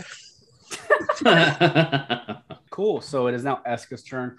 Eska wants to try and focus fire some of her magic towards Giron since she hit him twice already. And she is going to cast another spell, but she's going to stay where she's at. And I'm going to go ahead and roll to see if she can attack him. Another Scorching Ray. Oh yeah. The first one hits. The second one hits. uh, And Yeah. the third one hits. So she just goes all out with 3 rays. So she does a total of, let's see here. Oof. 28. Ooh, wow. Yeah. 28 damage. She just yells out as 3 scorching rays shoot out of her hand, bursting into Giron. And Eckert, you just see that Giron kind of gets pushed back slightly by the damage that he takes. It hurts a lot. And he just backs away. Ah! I'll have your head on a pike. At that point, Eckert, it is now your turn. And Eska's not going to make a move. She's going to stay where she's at. Eckerd is going to 5-foot step. He's still within range because he has a reach weapon to Garan. So he's taking a 5-foot step. With that 5-foot step, he is going to use a bonus action. He's going to use Spare the Dying on Sam. So it'll stabilize him. I'm sorry. He is going to use... No, he's not going to do that. I apologize. He's not doing that. I'm sorry. I thought it was a bonus action. It's a full action. Okay. He's actually just going to take a 5-foot step, actually staying within the 5-foot range. And with that, he takes his halberd and he stamps it into the ground and he puts his hand on the sigil behind it as it's facing towards Giron. All right. Eating lightning. Well, that's fine. Let's see how you deal with radiance. I'm going to use Guiding Bolt on him. I got a nat 20, so that crits. And then at that point, you see Eckert kind of reaches into the sigil and he turns it slightly. I'm using the fighter ability of Action Surge, and I'm now going to use another action to fire another Guiding Bolt. Nice. Oh. And that'll hit as well. All right, 24, yeah. So the crit hit is going to deal 9 plus 11 radiant. 20 points of radiant damage. And then the second one will deal 12 Damn. more. God damn. Burn!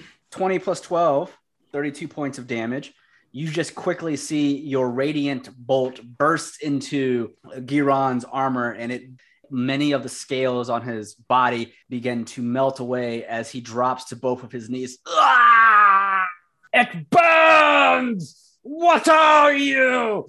And as he drops to both of his knees, he holds his hand onto his sword holding him up. He is very hurt, basically on death's door. I am but a humble servant. You will do no more harm here this day. He has to stand his ground. He's not going to allow him to make any attack against Sam, and he's definitely going to continue to impose himself between him, Luna, and Eska. All right. Is Luna going to do anything at this point in time? Because it's going to be your turn now, Kai, basically. Yeah. I think I'll have Luna actually move. Okay, so Luna rushes forth towards the side of Eckard and Giron.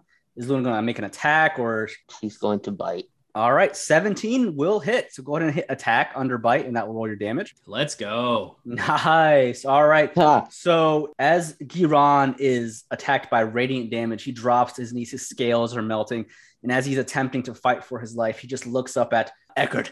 You won't get away with this. And as he says so, Luna comes charging forth from the side, jumping at him on top of Giron and begins to bite into his neck. And Luna is able to basically rip out portions of his neck, and Giron begins to gurgle up some blood as he does,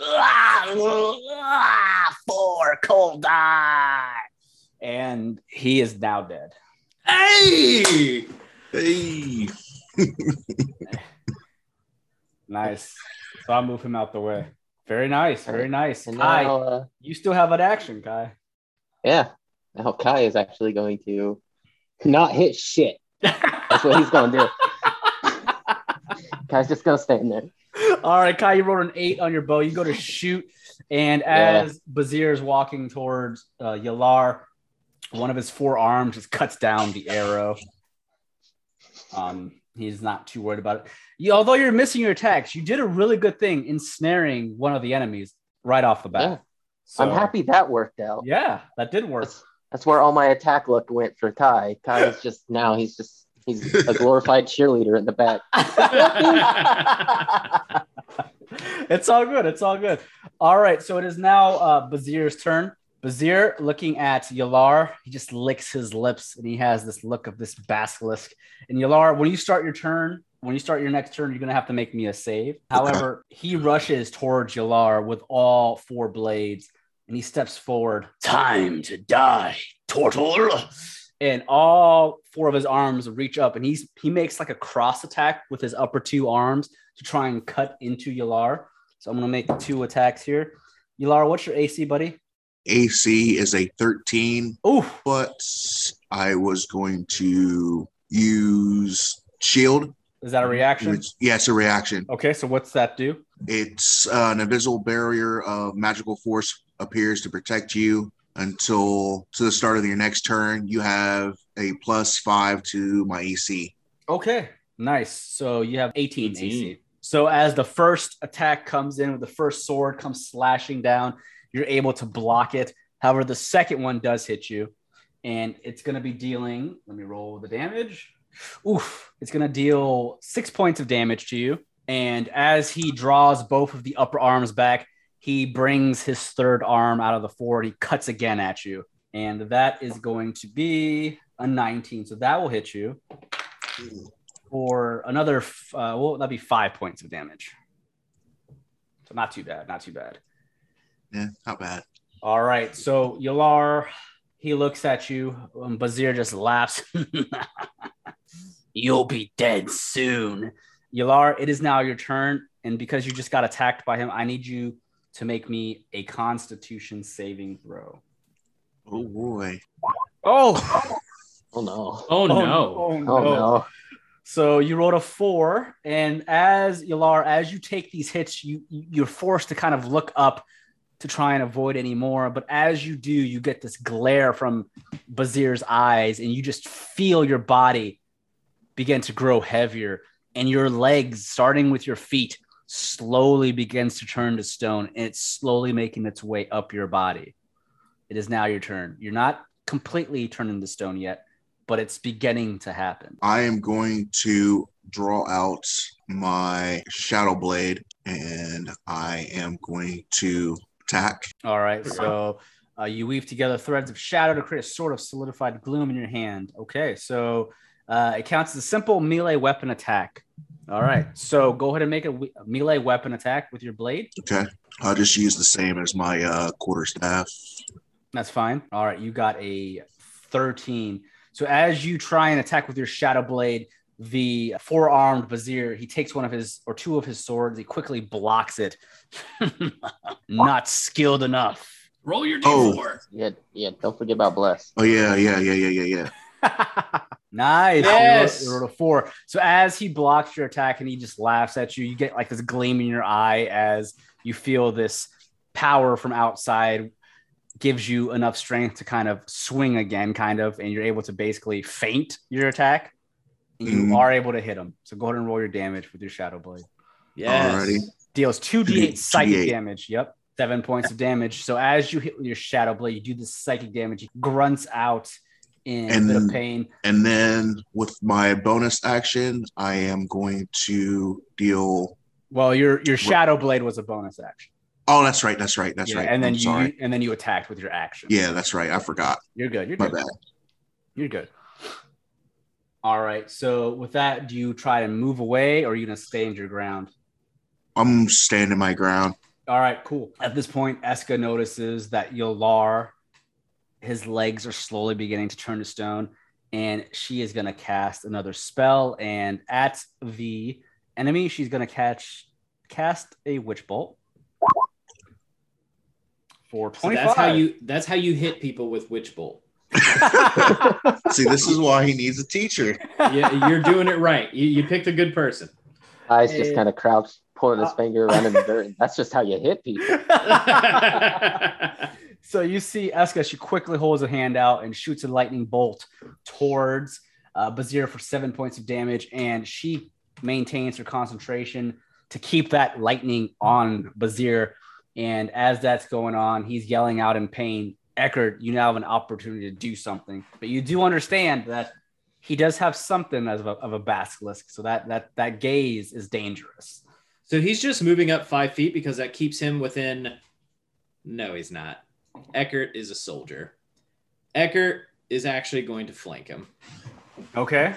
So now that Eckert has him flanked, he is going to try to move behind him. He's intentionally, because he was the one who noticed that he had the vision. He moves in behind him and he kind of sets the halberd into the side of his heel, and he goes to shift his foot forward to shove it with all of his force into him. Okay. So he is going to roll a halberd strike. All right, with advantage because you flanked him. So it's 23. So that's going to be a 23. And the damage he will deal, I wasted my crit. Dang it. Hey, can we take that one instead? All right. And I'll deal him 5 slashing damage. Okay. And he is flanked at this point. All right. He takes the 5 damage. You're able to cut into his scaly body, but he's still standing. He winces. You're a real soldier, aren't you? Flanking. He's kind of looking kind of away from wherever this guy kind of creeps along. Some things you never quite forget. So with that, Kai, it is now your turn again. Una is also going to come down here. She's going to bite. All right. For 7, unfortunately, that's not gonna it hit. will be 17 because pack tactics. There you Yep. go. There you go. Nice. The 17 will hit. So go ahead and make your damage. Yes. For 10 points of damage. Nice. Luna charges forth and bites onto Bazir's leg, and he just grunts. Ugh! Damn wolf. I hate wolves. I'll be cooking you for dinner tonight as well. All right, so he takes that 11 damage. That does a lot of damage, actually. I think he has to make a DC throw. Yep. DC 11 strength saver. He gets knocked prone. That's all right. I rolled a 2, so he falls to his side, prone. Now Kai can do something. Yeah, okay. Kai's got to shoot his longbow again, hoping for something. Oof. You know what? Kai's done being a ranger. He's gonna change classes. All right, Kai rolls a 9, is unable to hit. Let's just say as you are aiming for his head, Luna is able to knock him down, and as he gets knocked down, you miss your attack. Do you stay where you're at though? Do I have to make any type of rolls if I just want to come down here? No, you can move down. Oh, all right. You know what? He can't hit shit from far away. He's just gonna move down there, Okay. right on top of that guy's body. All right, I'll move that guy so we can see you. All right, it is now his turn. He just roars out in anger, Hold on. and then as he looks up, he's gonna directly look at Luna. Luna needs to make me a Constitution saving throw. Oof. Okay. All right, Luna's legs begin to slowly turn into stone. Luna is unaware of the abilities of a basilisk, or at the end of Luna's next turn, she will have to make another con save, just like Yalar. But as he's lying there, he knows he's surrounded. He's not going to try and get up because he is a soldier. And he has the advantage on the ground still because he knows he has multiple arms. He takes all 4 of his arms. He begins to just swing wildly all around. Yalar, he's going to swing at you with one of his blades. Okay. As soon as he makes that attack, I use my Sentinel feature. When a creature within 5 feet of you makes an attack against a target other than me, you can use your reaction to make a melee weapon attack. So I'm going to attack him while he's on the ground. Okay. Advantage.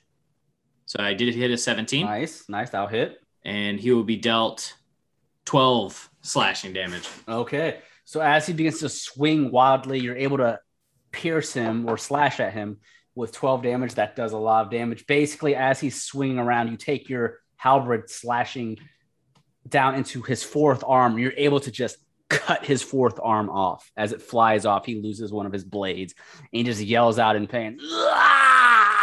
And being that was an opportunity attack, he is not able to stand up because I make his movement speed at 0. Okay. Nice. Is that part of Sentinel? Yep, that's part of Sentinel. It's the beginning of it. When you hit a creature with an opportunity attack, the creature's speed becomes 0 for the rest of the turn. All right. So he's just going to continue swinging wildly then. The first hit, though, he's attempting to hit Yalar. And Yalar, I got a 15. That hits you, right? Or no, you have an 18, or is that shield temporarily? That was only for 1 round. Okay. Yeah, that was for 1 round. Okay, so 15 will hit you then. No, No, sorry. he would still have it because my armor class is 7. I'm sorry, it's 17 is my armor class. I apologize. Not 13. That's a big difference. Oh, that is a big difference. He's a turtle. I forgot. He has a shell. It helps him. All right, so the 15 misses you, but he does have 3 attacks. So the second blade comes rushing around. The third one's going to go for Eckhart. The second attack is going to be... No, it's a 22.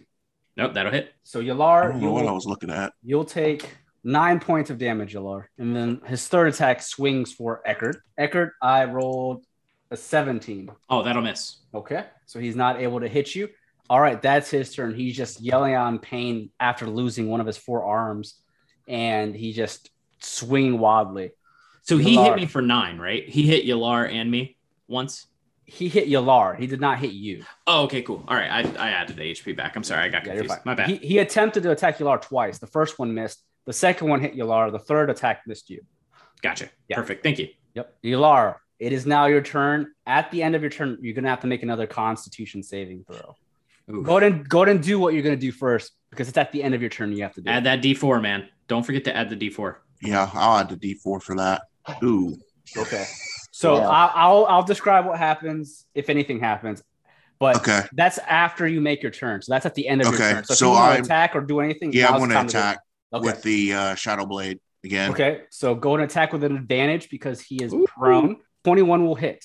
So with Shadow Blade, you're attempting to do some more psychic damage. All right, 6 psychic damage. And then also I was going to use Wrathful Smite as a bonus action. Next time you hit your attack with a melee weapon, your attacks during this spell duration, attack deals an extra 1d6 of psychic damage. And additionally, if the target, it must make a wisdom saving throw. If it fails, it becomes frightened. I made a 17. 13. Yeah, so he's not frightened, but you do the additional 6 points of damage. Okay. Ooh. All right, for additional 1 damage. Okay. All right, cool. So you're able to cut into him with your psychic or your Shadow Blade, dealing 7 total points of psychic damage. His body begins to ring slightly and quiver. He's not dead, but he's hurting bad.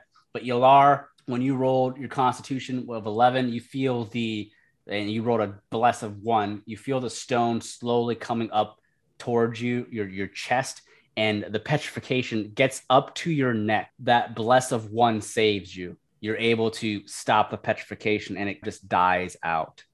And you're able to free yourself from being fully petrified. Do you make any movements, or you staying your ground there? I'm still surrounded. I'm going to stay right where I am. All right, and it's now Eska's turn. She's actually going to come around charging. She knows it's going to be difficult to hit him with any ranged spells with him being on the ground and everyone surrounding him.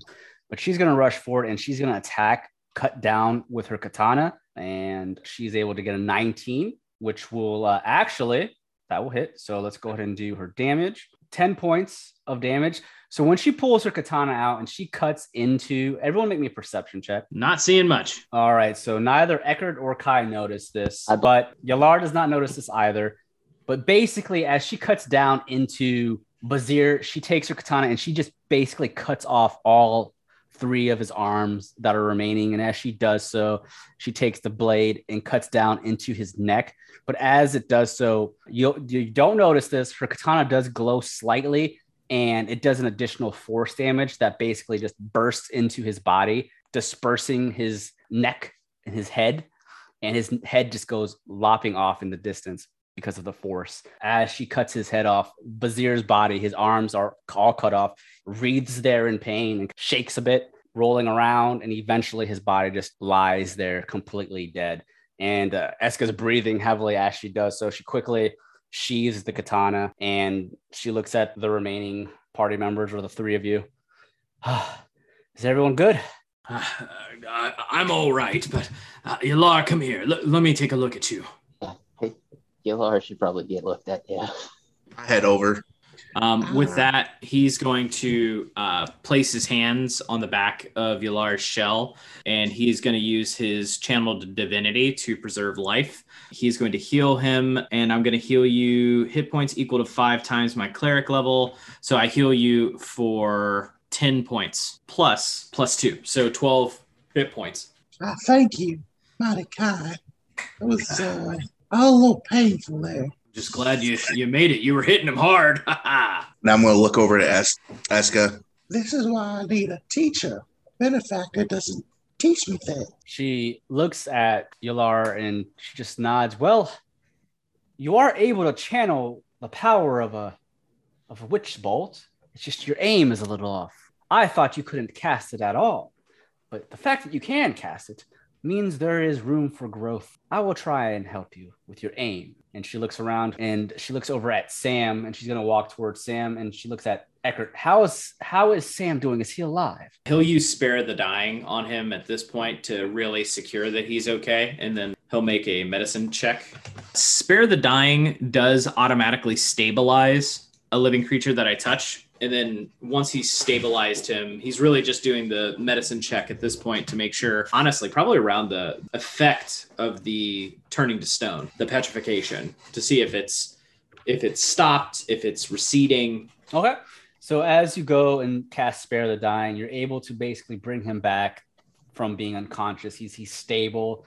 His bleeding has stopped. The petrification, as you see that were on his arms moving up towards the elbows, it had continued during the fight. His arms are now basically all petrified, turned to stone. But as you look down with your medicine check, you're able to see that the petrification begins to wear off now that Bazir has been killed. Gotcha. Well, I think we're luckily past the hardest part at this point. It looks like the petrification was tied at least to Bazir before he met his end. Eska just looks at Eckert and then back at Sam. Sam's still somewhat out of it. I won't role play for Sam right now. We'll wait for Casper to get back. But Eska looks back at Eckert at the rest. Well, I'm glad no one was too hurt in that battle. That was a tough one. I have not seen one that has the powers of a basilisk before. I've seen many half-dragons with the power of draconic breath, such as the one that spit out the lightning and ate it. But not one that can turn others to stone. That is new to me. Just much more frightening of what Koldar is capable of. You now understand even more of what their powers consist of, yes? Yes, I found out the hard way, unfortunately. Clearly, they've been doing some things that one might think, I would say affronts to your Omnikami. So they definitely don't seem right. Exactly. And these are just foot soldiers. Imagine what the generals are capable of. So we have to keep going. We do not have time to rest. Sam, I apologize, but you have to get up. And as she's doing that, she's looking around. Gather whatever you can from them. If they have any supplies, maybe check the soldiers to see if any of them might be alive. But we don't have much time. They know where we're at. We have to continue forward. He will. So if the soldiers are all dead, then Eckhart will ask Sam, Yalar, Kai, and Eska to pull them at least together so that they're laid to rest of sorts. We don't have time to bury them. Otherwise, Eckhart would probably push to try and bury them, but he'll just put a stone on each of their chests. So does everyone agree to that? Sam's still a little bit out of it, but Kai, Yalar, I agree. Okay, so you were able to help. Eska will do the same. She wants to get this done as soon as possible because she's under the assumption that there are more Kaldorian soldiers nearby, and she does not want to waste too much time in one place. She finds it dangerous. You were able to basically line the bodies up. With that, at this point, Sam is now getting back to himself. He's now somewhat healed. I won't role play for him, but we'll go ahead and say that we'll end this side story episode of Taverns and Caverns there, everyone. Thank you, everyone, for tuning in to Taverns and Caverns. But before we go, you can follow me on Twitter at HaphazardDM. Yeah, my name is Jake Life. You can find me on Twitter at JKLife. You can also find me on Instagram at the same. Yeah, I'm Rod, also Rodimus. I mean, I guess I'll go ahead and plug my social media. Maybe it might encourage me to actually use it more. You can follow me on Instagram at Rodimus83 and on Twitter at Rodimus7901. And I'm Patrick. Thank you, Hap, again for having us and inviting us to this. And you can find me on Twitch at Casper, spelled with a K, The Wicked, WIKID. And you can also find me on Twitter and the same thing. I'm Mark. Thank you, Hap, for letting me experience my first time on D&D. I actually quite enjoyed myself, even though I was quiet for the most part. But I have nothing to plug in social media wise. All right, cool. Well, no problem. That's okay. But those are all of our players. You can find them all at the Twitter or Instagram handles that they've mentioned. And again, you can find Taverns and Caverns at tavernscaverns.com or Taverns Caverns on Twitter. Thank you so much, everyone. And you all have a wonderful day or night.